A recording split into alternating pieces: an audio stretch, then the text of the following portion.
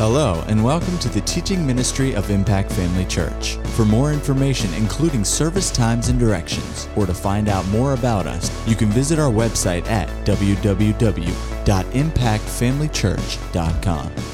We trust you'll be blessed by today's message. I want you to open your Bible with me this morning to Acts 26, and you probably know where in Acts 26. I want us to look at our vision as we close out the year today, or this week at least, today and tomorrow, I guess. Today and tonight. We'll be back on Wednesday the 2nd. But I wanted to talk to you a little bit about a particular aspect of our vision and what God has for us to do. You know that in Acts 26, beginning in verse 16, we have our vision, but rise and stand on your feet. For I have appeared to you for this purpose, to make you a minister and a witness, both of the things which you have seen and of the things which I will yet reveal to you. I will deliver you from the Jewish people as well as from the Gentiles to whom I now send you, to open their eyes in order to turn them from darkness to light and from the authority of Satan to God, that they may receive forgiveness of sins and an inheritance among those who are sanctified by faith in me.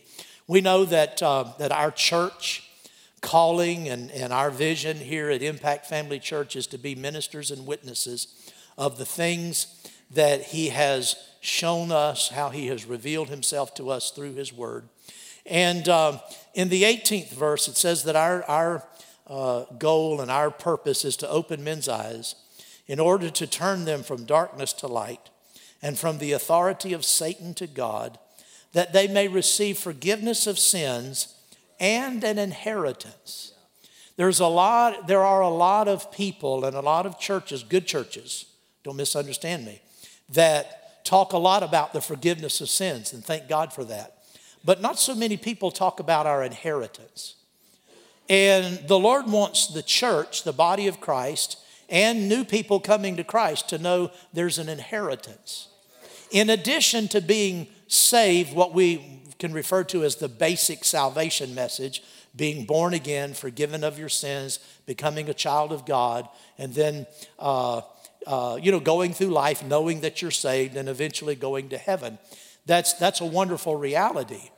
But there's also not only forgiveness of sins, but an inheritance. There are some things that go along with the new birth. And over in Ephesians, we're familiar with this verse, and you probably are, in Ephesians chapter 1. In verse number 3, we won't read all these verses, but we'll just skip over and read 3 of them. Blessed be the God and Father of our Lord Jesus Christ, who has blessed us with every spiritual blessing in the heavenly places in Christ. And he goes on down and he says in verse 7, in Him we have redemption through His blood, the forgiveness of sins according to the riches of His grace. And then in verse 11, he says, in Him also we have obtained an inheritance. In other words, in addition to forgiveness of sins, in addition to the new birth, there's an inheritance that belongs to believers. And this is something that the church world at large really doesn't know anything about. And you really don't hear about it in most churches. And so God's given us the responsibility and the mandate to talk about this inheritance, because God wants us to have everything He's made available for us. Amen. So with that being said, I want you to go over to 3 John, the 3rd epistle of John, another very familiar verse, verse number 2. He said, beloved, I pray that you may prosper in all things and be in health, just as your soul prospers. I want to talk about the being in health part.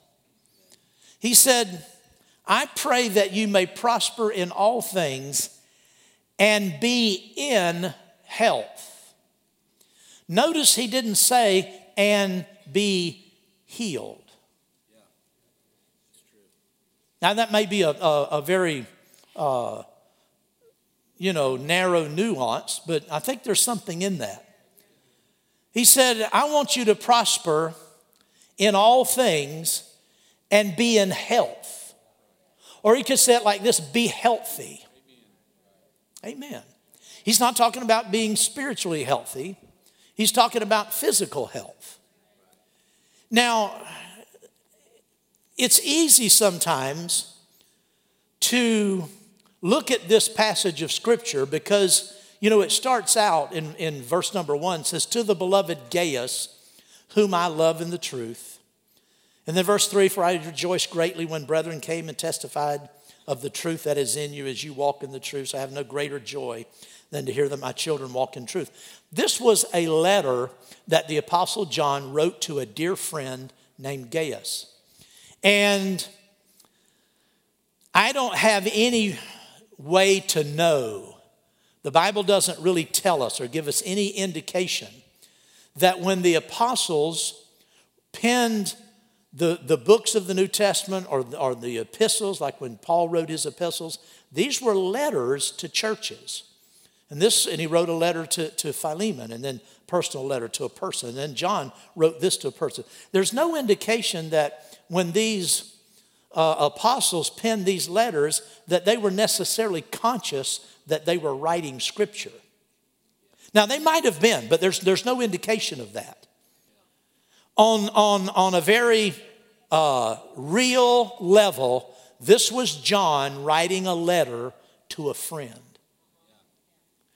But we know that 2 Timothy says that all Scripture is given by the inspiration. It actually doesn't say the inspiration. It says all Scripture is given by inspiration of God. Now, I've not done a lot of study along this lines. It's just not something I've majored in.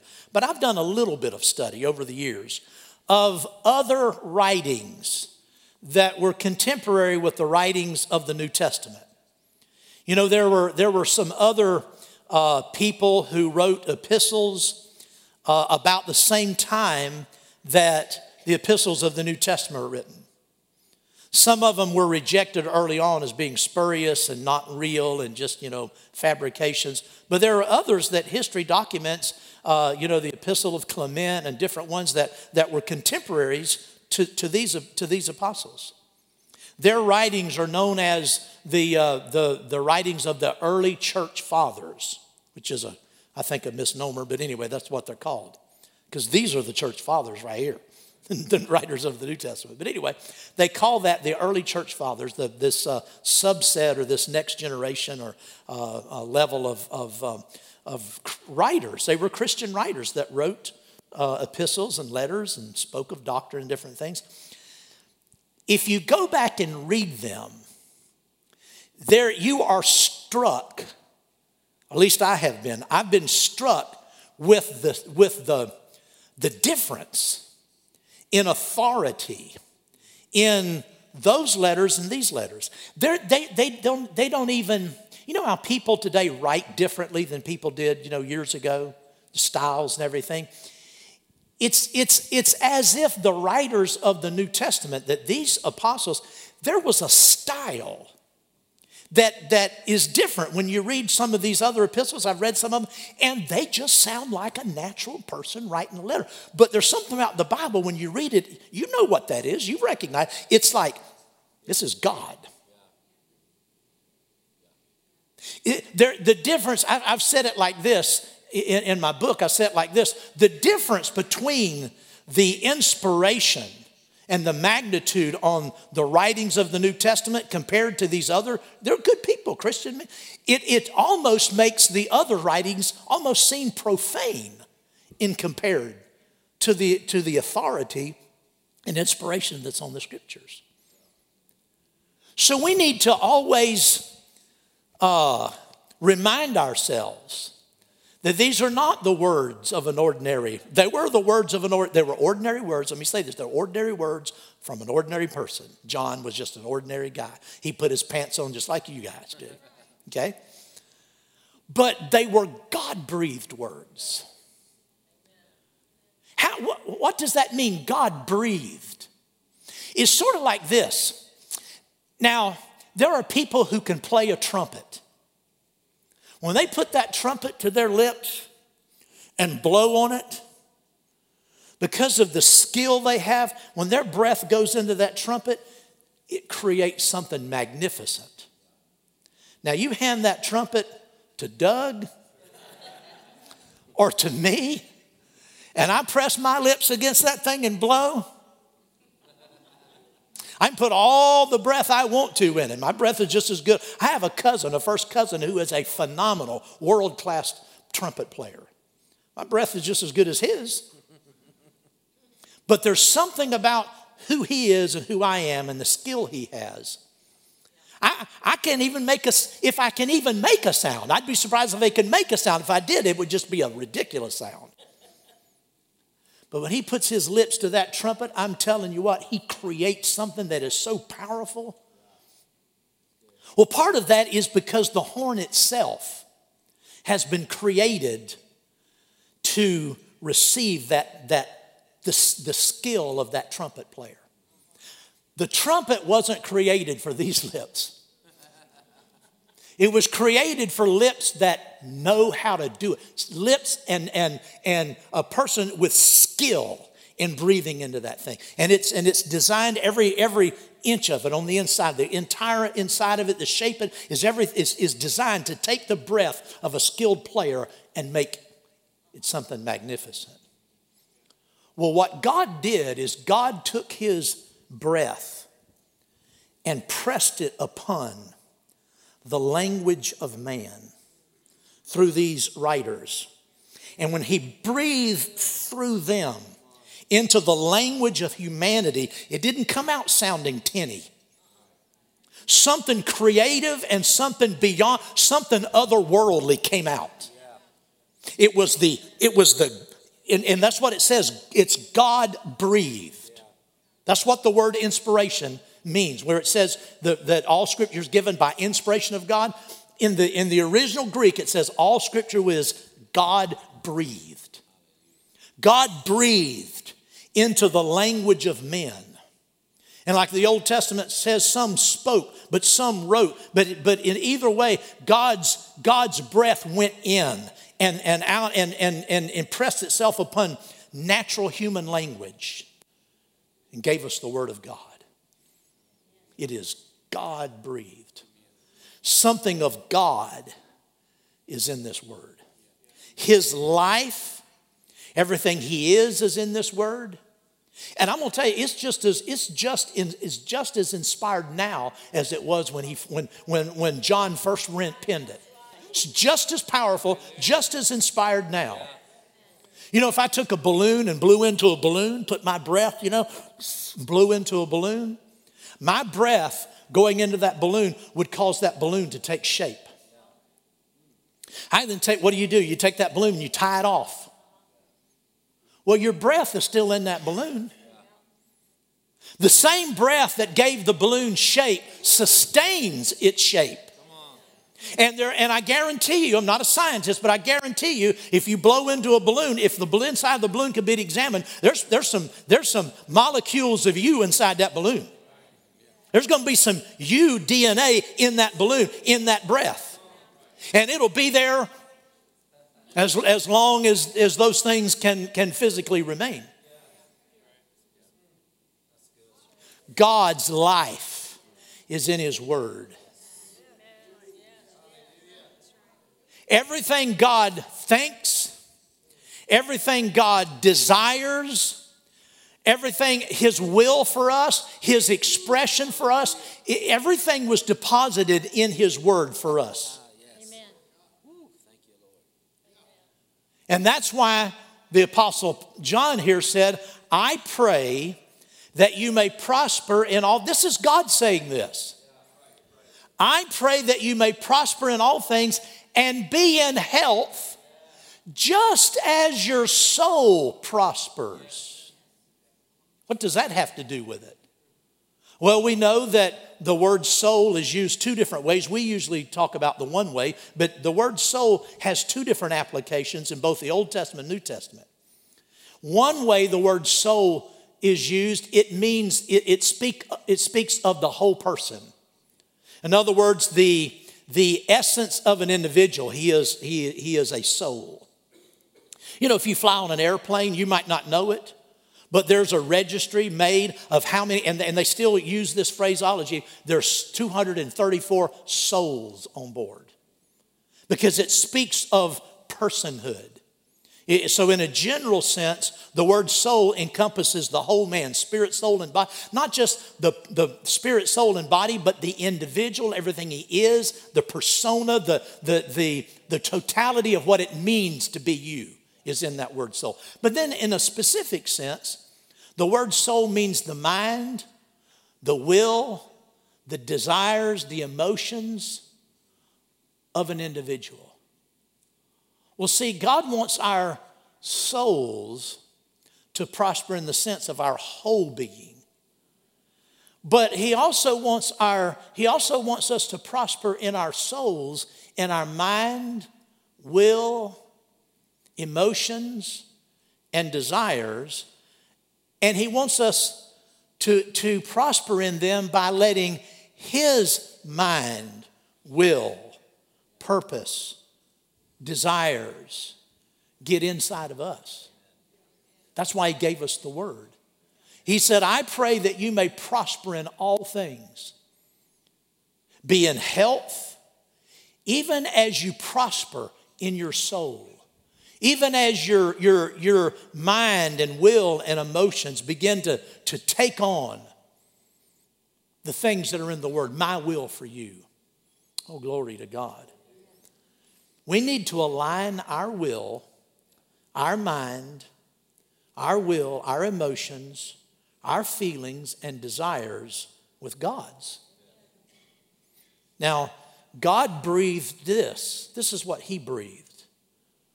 He breathed through John, I pray you may prosper in all things and be in health. We need to be against anything He's against and for everything He's for. Whatever God wants, we ought to want it. God is against sickness. God is against sickness. He doesn't use sickness. That's not His handiwork. He's against it. You say, well, how do you know that? Because when Jesus went to the cross, He bore our sicknesses. God is against sickness and disease of every sort. He wants us well. He wants us to be in health. And it's not a side issue with Him. He's very, very passionate about wanting us to be in health. Well, glory to God. It always stirs me to talk about why God wants to bless us. God wants to bless us because He's good. It just comes from God's inherent nature. You know, I've said this before. The Bible says that God is love. This John that wrote this said God is love. Now we know that God is all powerful, but nowhere in the Bible does it say God is power. We know that God is all knowing, but nowhere does it say God is knowledge. It says God is love. It is what He is. God is love. And because of that, the Bible says He yearns towards us. He is full of compassion. He is full of tender mercy. God longs to bless people.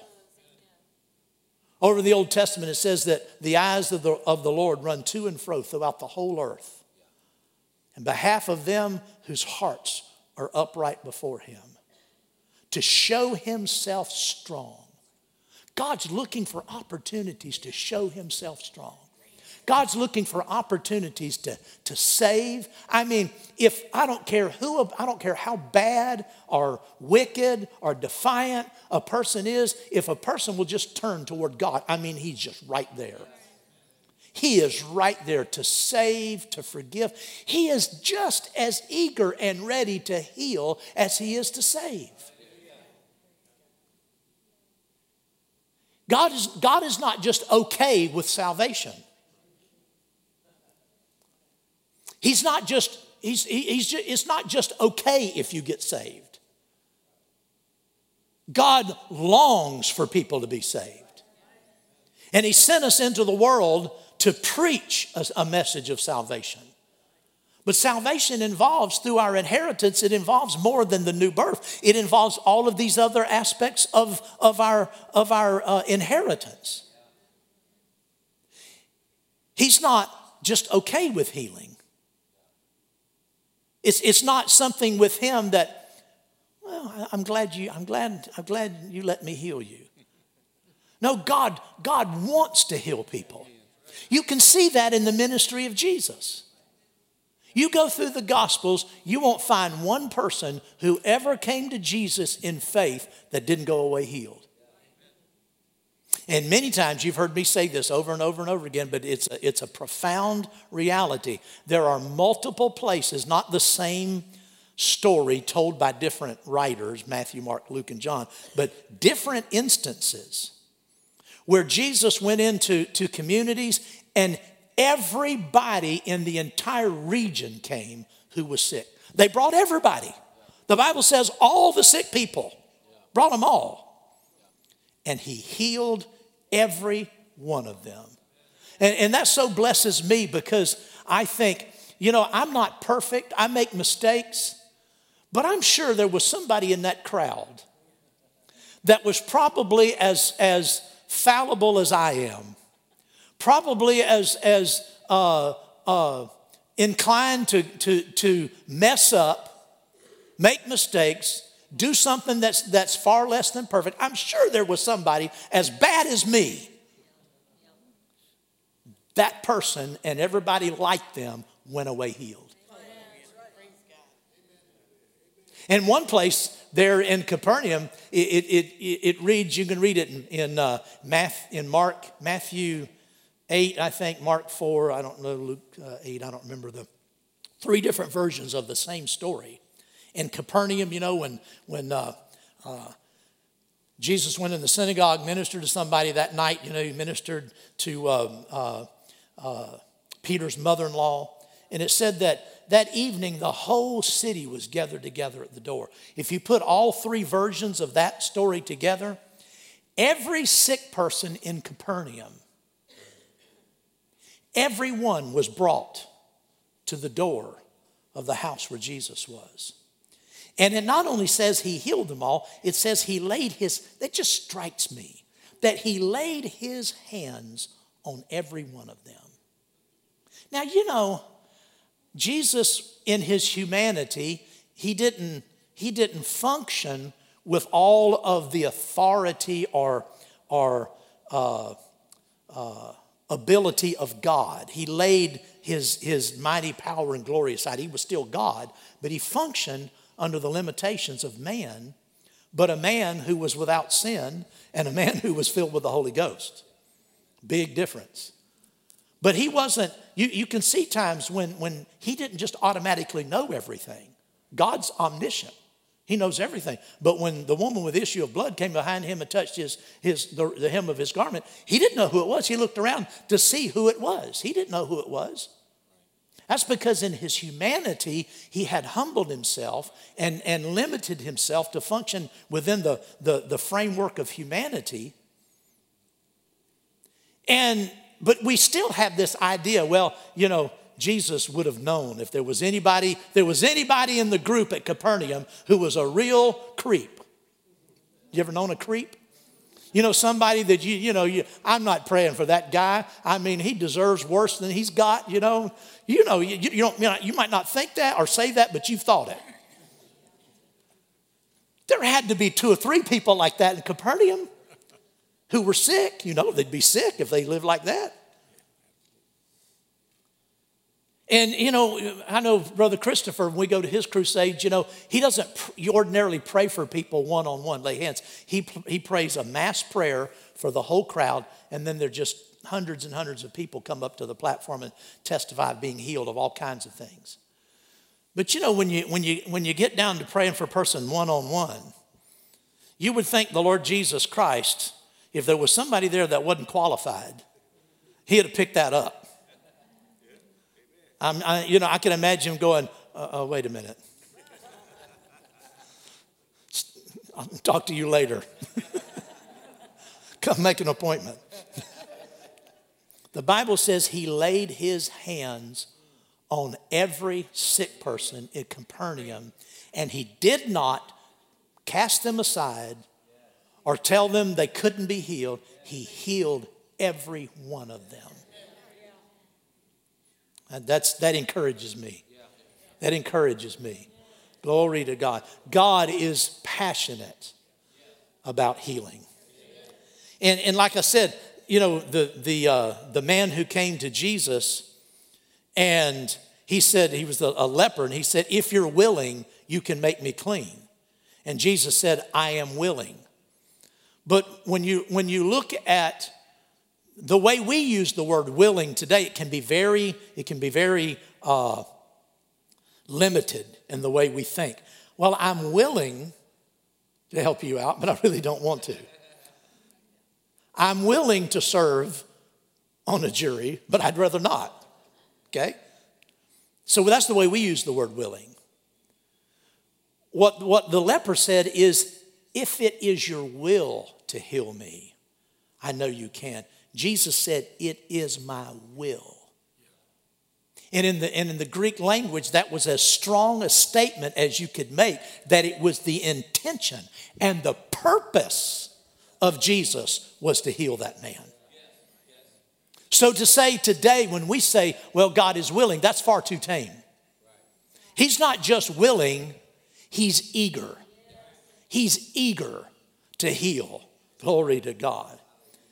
F.F. Bosworth said he is ever hunting for opportunities to gratify his benevolent heart because he delights in mercy.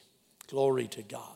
Well, not only healing, God, his compassion leads him to meet every need.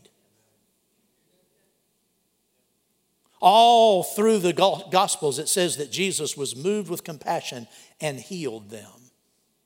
Go with me to Matthew. Let me see if I can find my reference. Yeah, Matthew 15. Matthew 15. Oh, glory to God. Matthew 15, and let's look at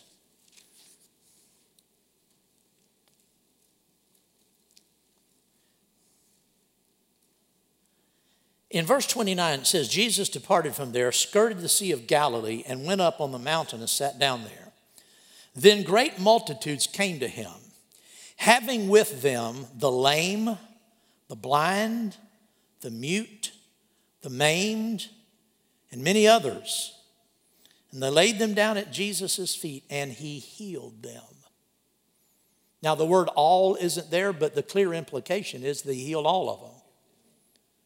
So the multitude marveled when they saw the mute speaking, the lame made whole, the maimed made whole, the lame walking, and the blind seeing, and they glorified the God of Israel. Now, Jesus called his disciples to himself and said, I have compassion on the multitude because they have now continued with me for 3 days and have nothing to eat. And I do not want to send them away hungry lest they faint on the way. And you know what happened here. He took the 5 loaves and the 2 fish and he broke it and gave it to his disciples and fed that whole multitude, several thousand people.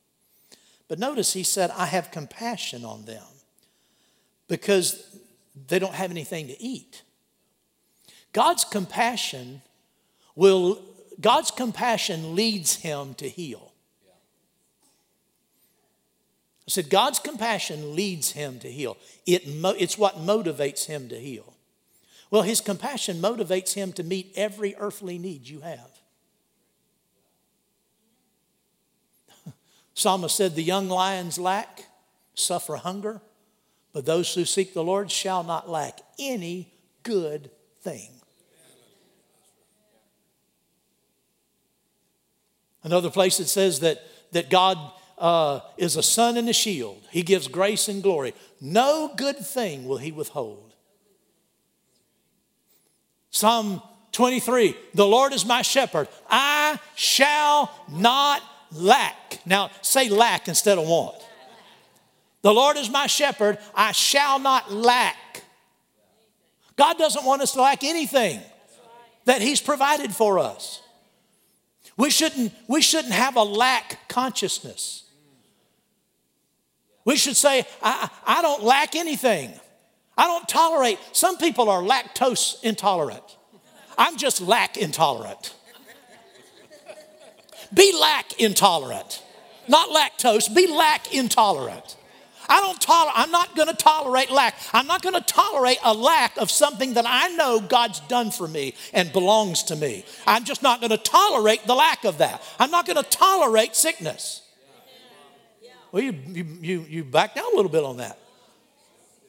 Listen, God isn't mad with you if you're not well. That's not the point. That's not it. It's just that God passionately wants you well, and not only just to be healed, but to walk in health. He wants you to be healthy. He wants all of us to be healthy. I have a desire for 2019. I'll tell you what it is. In 2019, I'd like to see this church take a major step forward in all of us collectively rising up in a higher level of faith where the blessings of God are concerned. And in today, I'm particularly impressed about healing and health. It's not a put down to say that we need to be more serious about healing. I need to be more serious about healing. And the Lord's been dealing with me for months about this.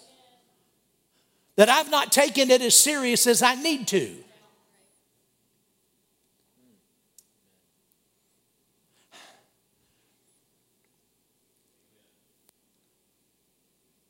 We need one another.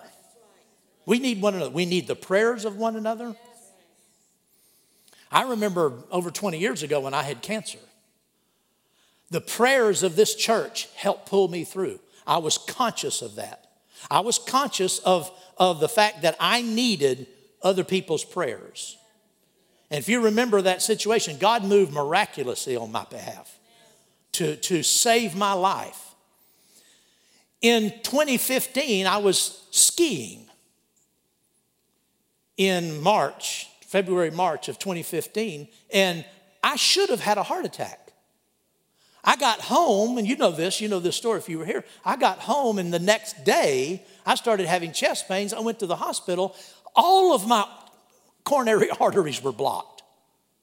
2 of the major coronary arteries were 80% blocked, and one artery, the LAD, was 99% blocked.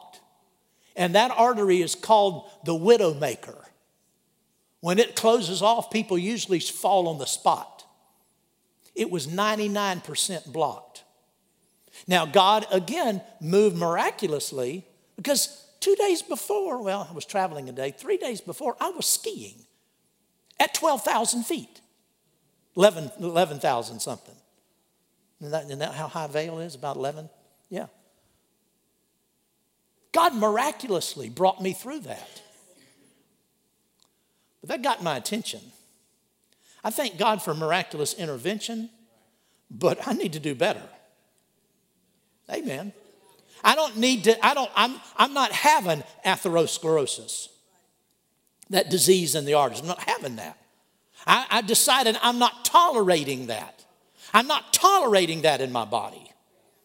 I'm not tolerating other diseases. See, if we don't start thinking the way God thinks, then we'll never step up to a place He wants us to be. It is possible.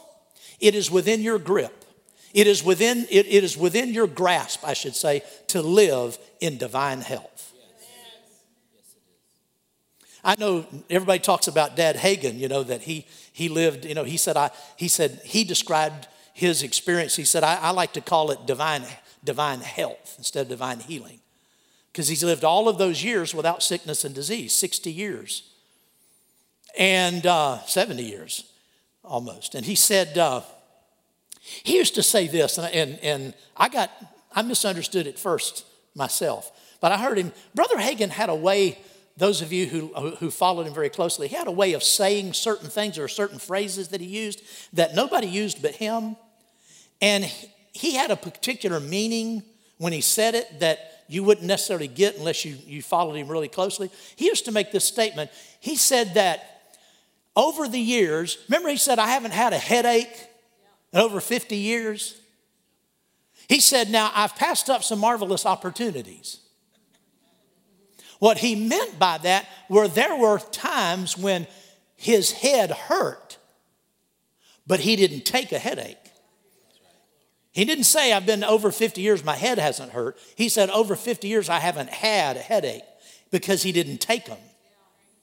One illustration he gave when he was at Rhema one day, he got in his Bronco to leave the campus, and as he pulled out, he said all of a sudden his head started hurting. And he said, he just hit his cell phone, and he said, no, you don't. Not having that, and it went away. I don't have any reason to think they always went away instantly like that, but that was one time. But what the point was, yeah, his head started hurting, but he said, no, I'm not taking that.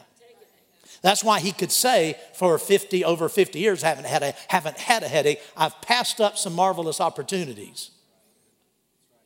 Then he said this, you guys that follow him closely, he would say this sometimes and everybody would go, oh, wow. He'd say, sometimes I go along for 2 or 3 years and I don't even hardly know I have a body. Remember him saying that?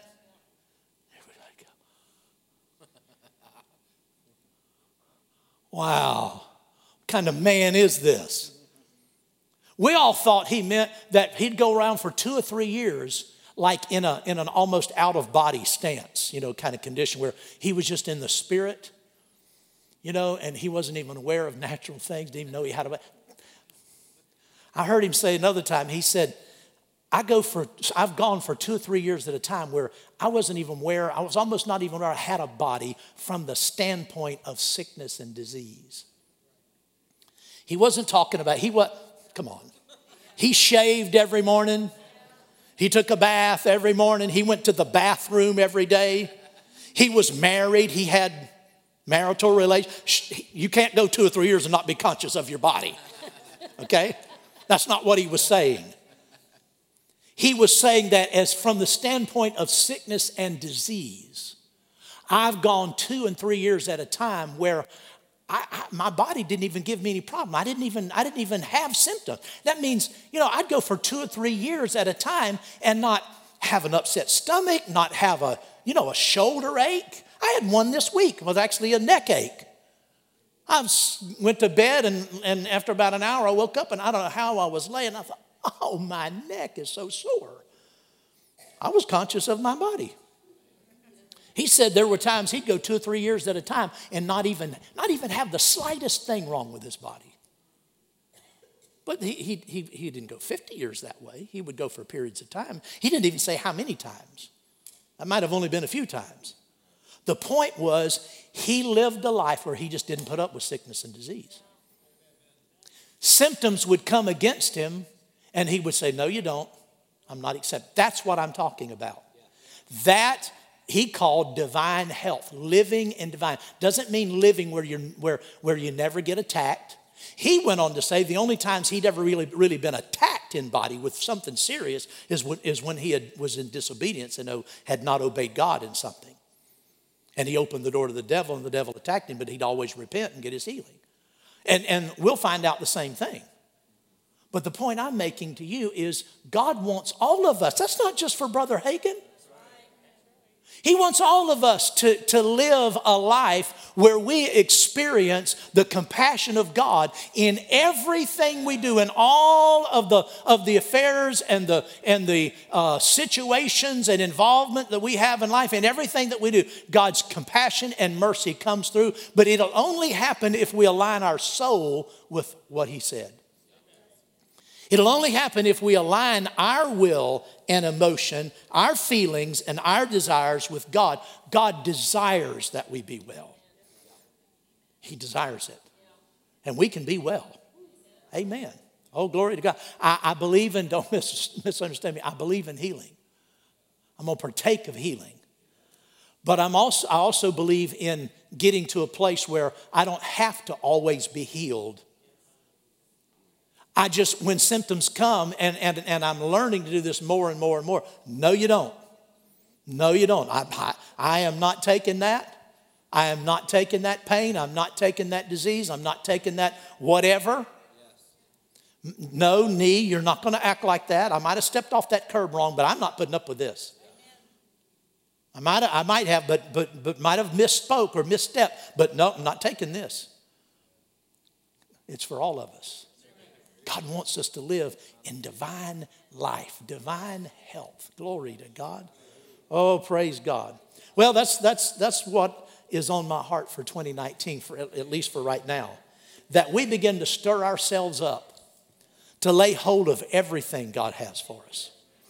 And if we're gonna minister to people, we need to be able to show them how to live by faith. I don't care how, or it doesn't matter, I should say, it doesn't matter how many times you've approached a healing in your body and have not received. It doesn't matter. The devil will try to use that against you. Oh, I've tried this before. He'll try to use, but it all comes back to aligning your heart. Is God's word full of life and power today like it was when it was first written, or isn't it? Is it medicine to all our flesh, or isn't it? Well, if it is, if we feed on it in faith and believe that, it's going to have an effect. It's going to have an effect. It's going to have an effect on us. Glory to God. Well, let's stand up. Praise the Lord. I want to encourage you today and going forward, hallelujah, that we can have everything that belongs to us. Let's have a lack intolerant mentality. Let's be lack intolerant. I'm not going to tolerate it. It might linger, but I'm not going to tolerate it. There are a couple of things in my body that linger a little bit, but I'm not having it. And since I've taken this stand for quite a while now, those things are dropping off of me. They're dropping off of me. Because I determined I'm not going to tolerate it. I'm just not going to tolerate it. It's not because I'm anybody, that I'm super. It's because those who seek the Lord shall not lack any good thing. And if that's true, then guess what I'm going to do? Seek the Lord. I'm going to seek the Lord. Glory to God. If you haven't walked where you would like to in the past, just say the past is the past. Today's a new day. Glory to God. And I'm going to walk where I haven't walked. I'm going to lay hold, but it starts by aligning your thinking with God's thinking.